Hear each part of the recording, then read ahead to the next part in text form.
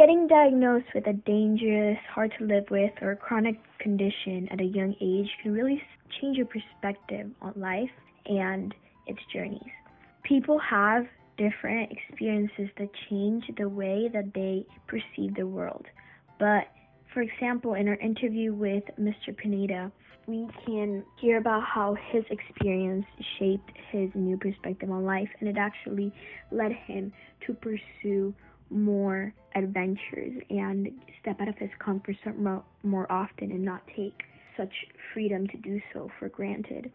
So when I was 21, I was hospitalized with what appeared to be an autoimmune sort of abdominal issue. No one really knew what it was. I was just always sick. Like, my stomach was always hurting.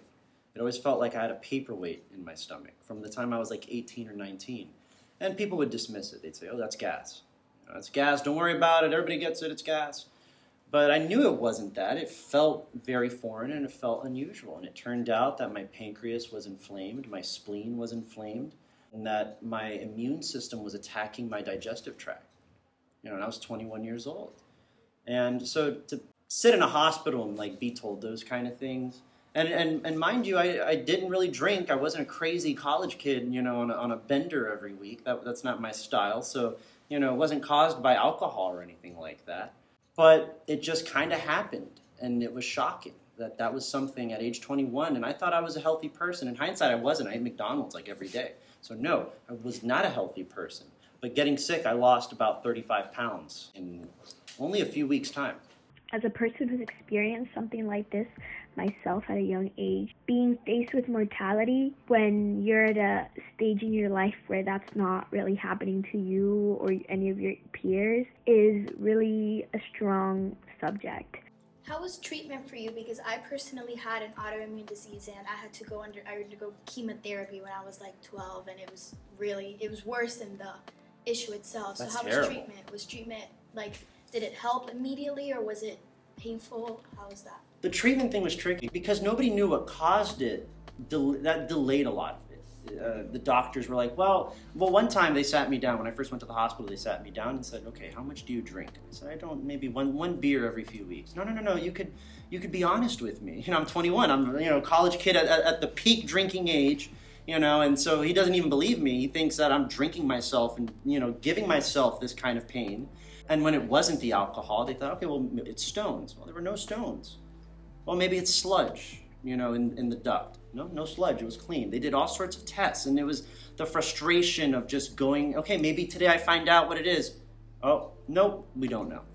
So the doctors just assumed it was idiopathic, which means they don't know where it came from. And that's it. I'm sure maybe you've heard that term before. There you go. Yeah. So your experience is similar, yeah. Yeah, so I didn't have to undergo chemotherapy or anything like that. For me, it wasn't like a growth. It wasn't a cancer or a cyst of any kind. It was just an inflammation. Do you think you would be the same person if you didn't go through that? Probably not. That changes you. It made me way more aware of my own mortality. Because, when you hear about people that have inflamed organs like that, sometimes they die, Sometimes there's a guy during COVID that died of pancreatitis because he couldn't get proper treatment during the worst of that Delta wave. And I remember that was in the news, and I remember thinking, oh my God, that could have been me. I went through something like that 10 years ago. What if I was going through something like that now? Would I be able to get treatment? Would I be able to get help? So, in a way, it's made me more aware of how limited our time is, and not just the time itself. We all know that that's limited, right? We know we'll die. But the fact that our bodies themselves are very sensitive and subject to all sorts of things, that really opened up my eyes. A lot of people don't start taking care of themselves until they're in their 30s and 40s. They realize their cholesterol is too high, or that their blood sugar is too high, and they're gaining weight. They're freaking out. For me, I had to kind of go through that at 21.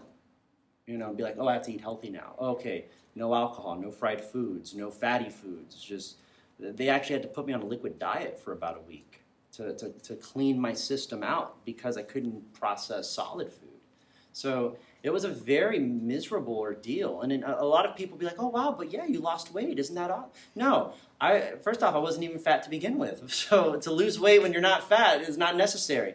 But the other thing on top of that is I wouldn't wish that on anyone. The pain that I felt when it was at its worst. I remember laying in bed with a heating pad over my abdomen to try to block out the pain. I remember I would sit in a jacuzzi at the hottest level because that's the only time that I could not feel that sharp pain that was in my abdomen. So little things like that. And it makes you, going through something like that makes you aware much sooner than later that, oh, I can't take this for granted.